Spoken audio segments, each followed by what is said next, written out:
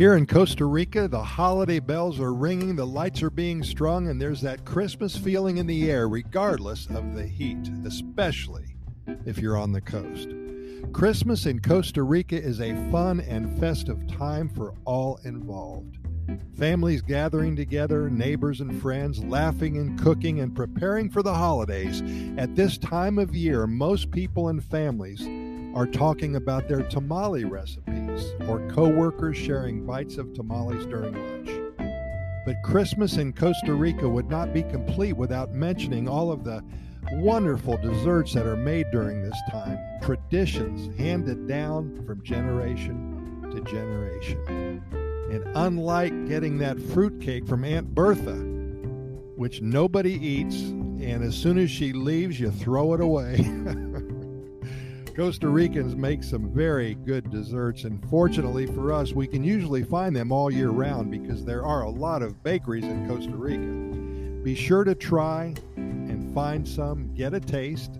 Some might remind you of Aunt Bertha's fruitcake, but be sure to try many more until you find something that you're going to like. And 99% of them will be sweet and lovely and wonderful. Let's start out with the queque seco, which is pound cake. A lot of people put just a little dollop of whipped cream on there, sprinkled with cinnamon, or you can put chopped papaya or strawberries on there too. The torta chilena, which is a layered cake filled with dulce de leche. And dulce de leche, that's a syrup of boiled milk and sugar, often used as a topping or a filling. The cajeta, which is a thick fudge-like candy made of dulce de leche and other items.